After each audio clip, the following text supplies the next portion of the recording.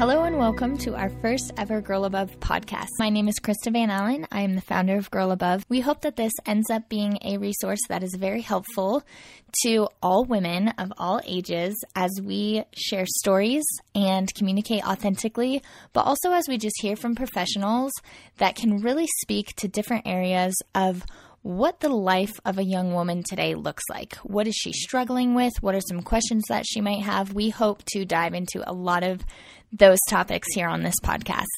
If you would like more information about Girl Above and our upcoming events, visit girlabove.com.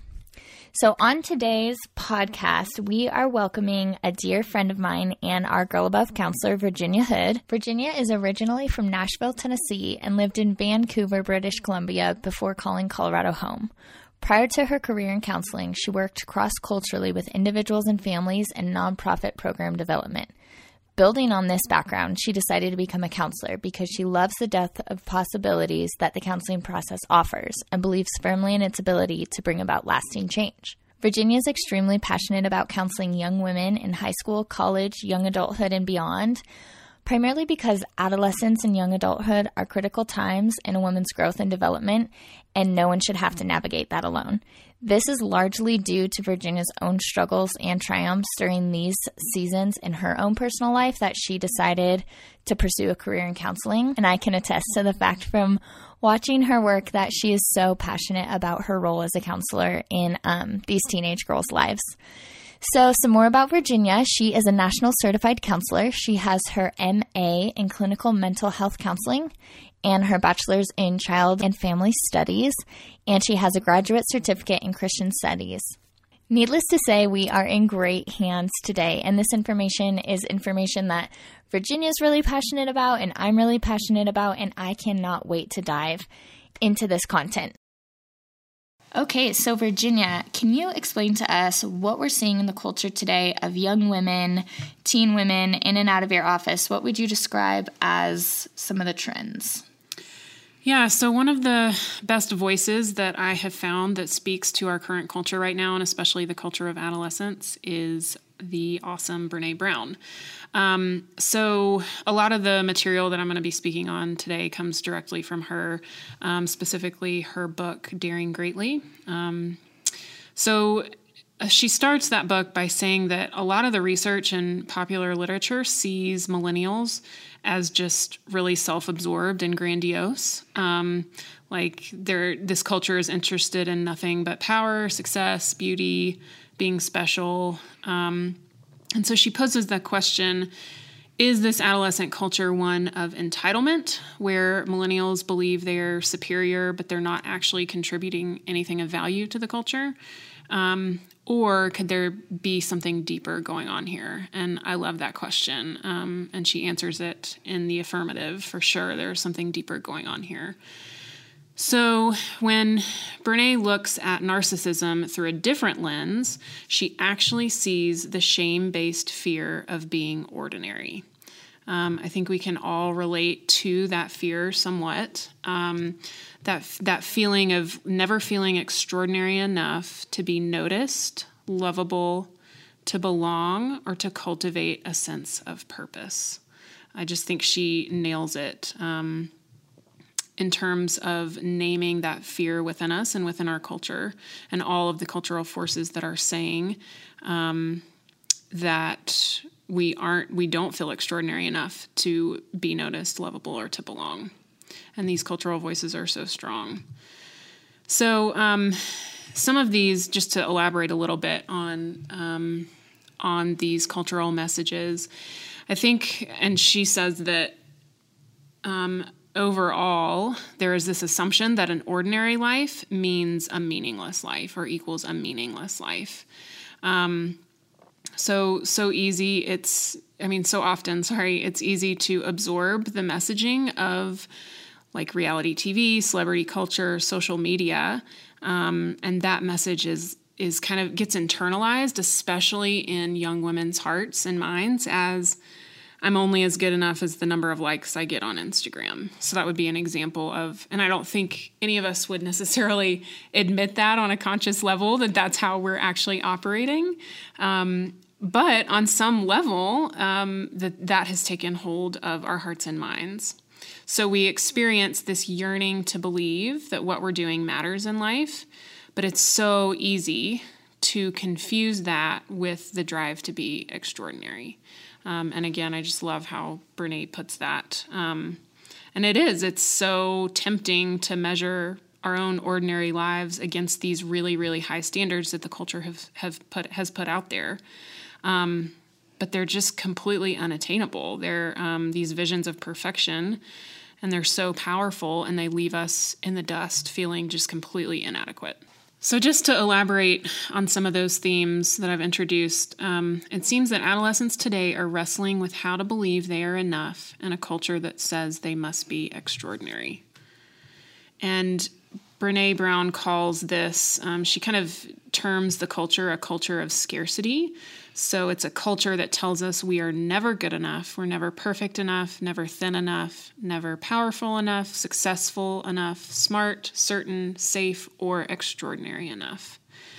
So there's actually what happens is that there's this dichotomy created. This is what I see really, really often with the young women that I work with. And it seems to be cyclical. So on the one hand, in order to kind of cope with these cultural messages and to cope with this cultural sense of scarcity, a false self is created. So on the outside, it's really easy to swing into this place of grandiosity, into this false self or a facade of saying, I'm great, I'm awesome, look at me. So admiration seeking material abundance. Again, Brene talks about this a lot. So it's this swing in order to cope with this, oh, I'm not good enough mentality. We swing into this place of like, oh, I have to be extraordinary. Yet on the inside, young women are actually ridden with anxiety, toxic shame, self-contempt, depression, self-harm. So we have these two like polar opposite places in ourselves.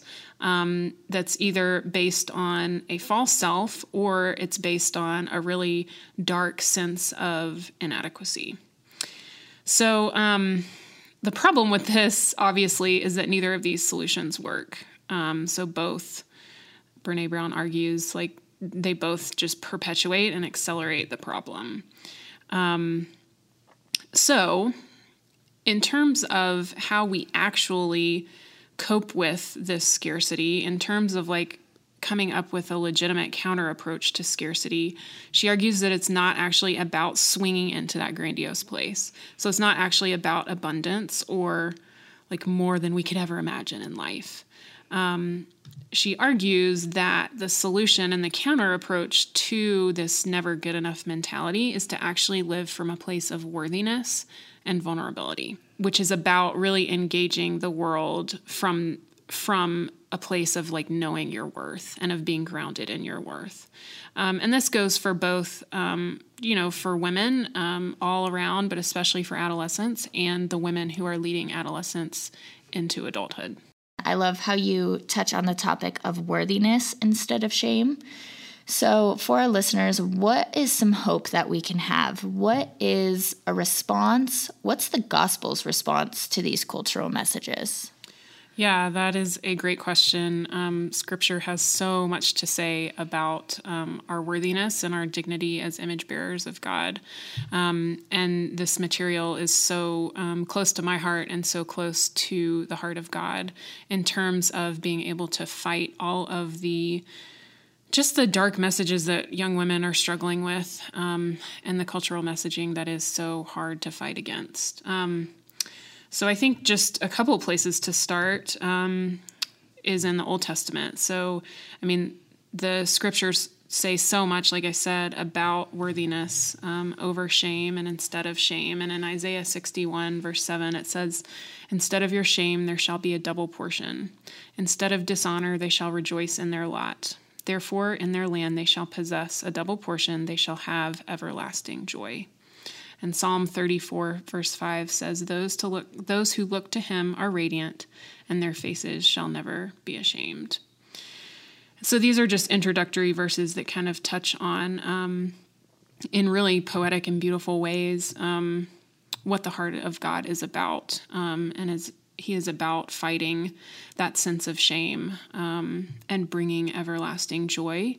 And I think to get a little bit more theological, per se, I think the theological and biblical basis for our worthiness is really based on our God-given dignity as His image bearers. So the Imago Dei says that we are all born and made in the image of God. And then also, aside from that, our worthiness is also derived from our status and identity as beloved, adopted sons and daughters of Christ. So 1 John 3:1 says, "See what kind of love the Father has given to us, that we should be called children of God." So it's really amazing that we are bestowed this dignity, this status, this identity. God says that we are beloved, that we are His adopted daughters. And this is such a powerful truth that we can so easily lose sight of in the midst of these cultural messages. And another point theologically is that we were never meant to be enough. We were made for dependence upon our Creator. So we are fallen, we are sinners, and a healthy awareness of our own sin and limitation is actually a good thing, because we were never meant to be enough. But I don't think that the cultural messaging that we're seeing is really a healthy awareness of our own sin. It's actually a place where we really don't know our worth and dignity at all. It's a place of self-contempt. Right. That's so good. And as women, especially young women in today's culture, there's so many voices and so many conflicting messages coming every day, every second. And how do we actually discern what these voices are, give them a name so that we can start actually battling against them? Yeah, so to break it down a little bit further, the voices or messages of scarcity and shame say, I'm not extraordinary enough, therefore I'm not worth anything, therefore I have no worth. And then the voices of abundance and grandiosity say, yes, you are, you're amazing, look at all the things you have, look at all the likes and followers you have on Instagram. So like I said, swinging into that place. And actually, the gospel says, all right, no, we're not going to listen to those voices or messages of scarcity and shame, but also not the ones of abundance and grandiosity either. The gospel says you are made in my image. You are my beloved daughter. The gospel says you have limits. Yes, it recognizes our limits because of the fallen nature of this world and because of our sin. But our worth cannot be taken away from us. Life is not found. It also says life is not found in the extraordinary. It is found in dependence and trust in me, in service to others, and in relationship with others. So it's not found in worldly accumulation of wealth or image or the amount of likes you get on social media. So I think being able to start even just putting some language and using some of this content in your daily life, carry this around with you tomorrow. Start reflecting when you walk away from this podcast of going, okay, at what point am I allowing these cultural messages to infiltrate some of my core theological beliefs, and when do I need to push back against some of those messages? Great. So you mentioned the word vulnerability, and essentially for women, this is a lifelong process. Everything you're talking about is so deep and such high-level thinking, but it is a way that with practice we can move into those spaces. So if we're looking at moving away from self-contempt and into worthiness and vulnerability, what does that actually mean? And vulnerability gets thrown out a lot. We talk about it a lot, especially in church circles. What is it?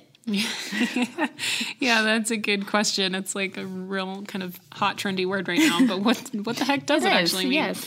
So that's a great question. And I think, again, Brene speaks to this so well. I mean, her whole thing is vulnerability. I think she started the vulnerability train.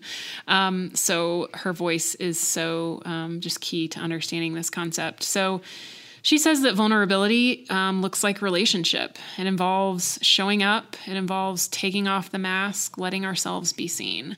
And that is so, so hard. This is like a 180 from how we currently live life, because We so often have the assumption that vulnerability means weakness, that you don't need to show your true self or your true feelings to others. You just need to stay closed off and just act like you have it all together.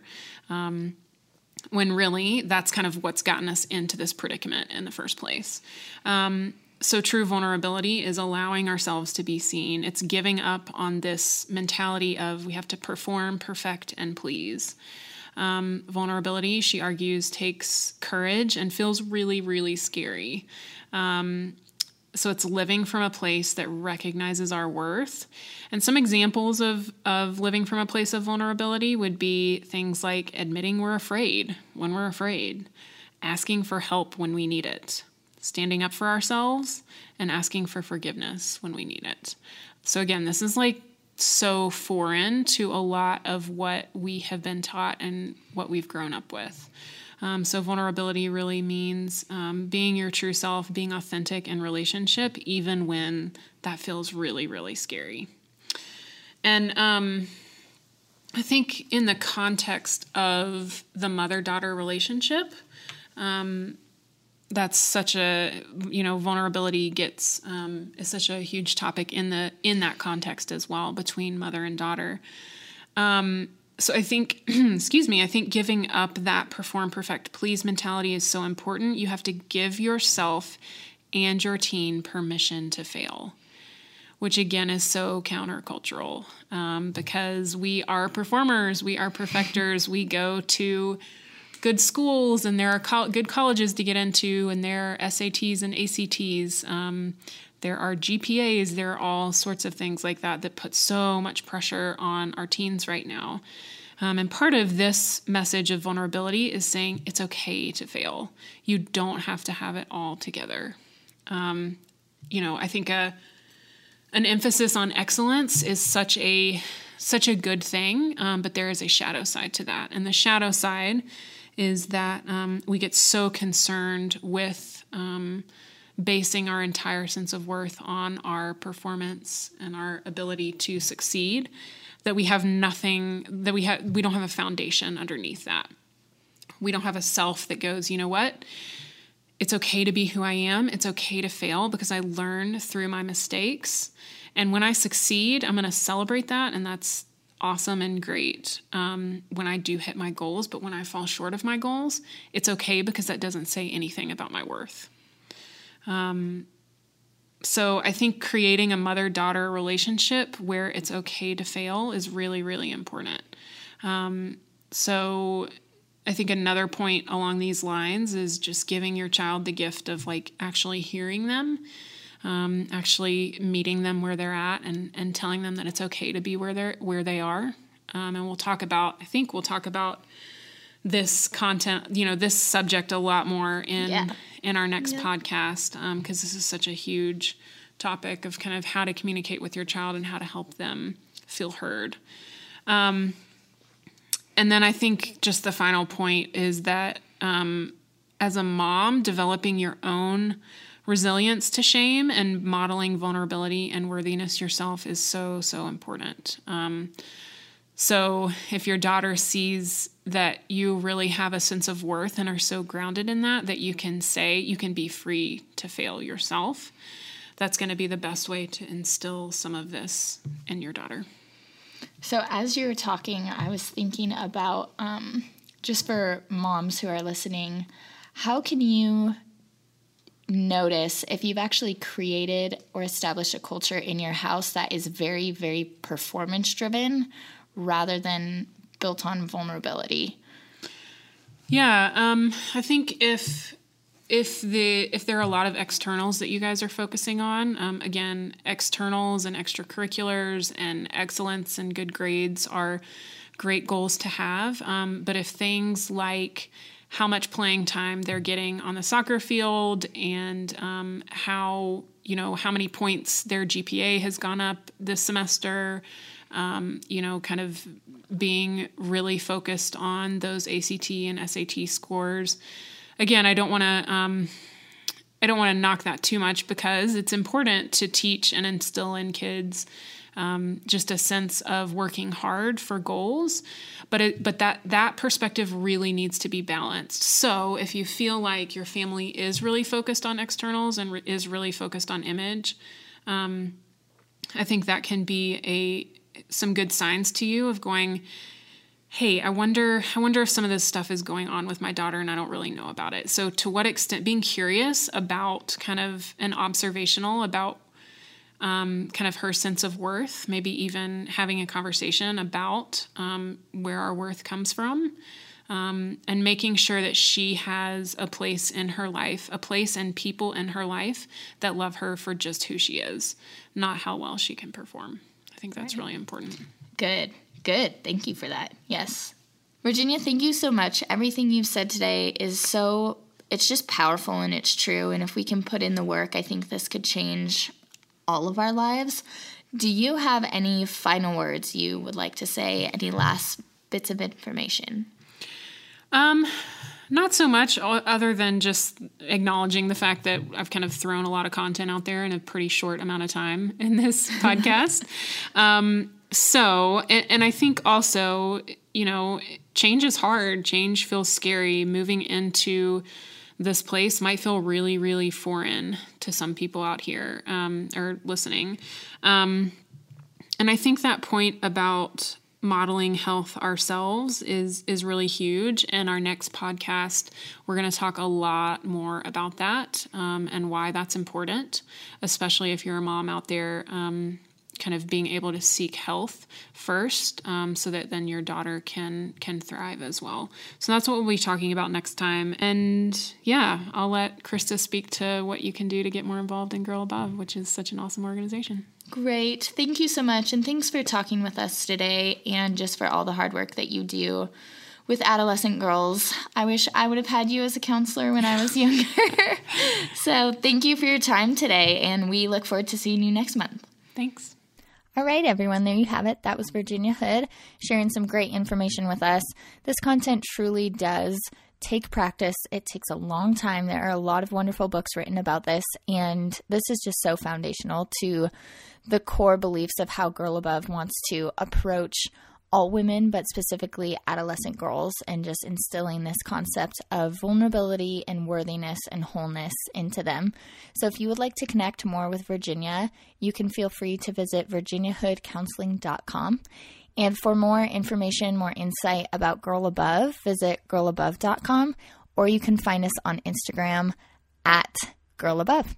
Also, if you're the mom of a teenage girl and you would like to join our monthly mom gathering events, please send me an email at krista@girlabove.com, and I will add you to our email invite list.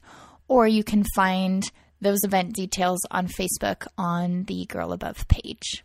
We look forward to connecting with you on social media and also just on this podcast. So join us next time, subscribe to this podcast, and just be ready to hear from amazing young women and professionals. Thanks for tuning in. We'll catch you next time.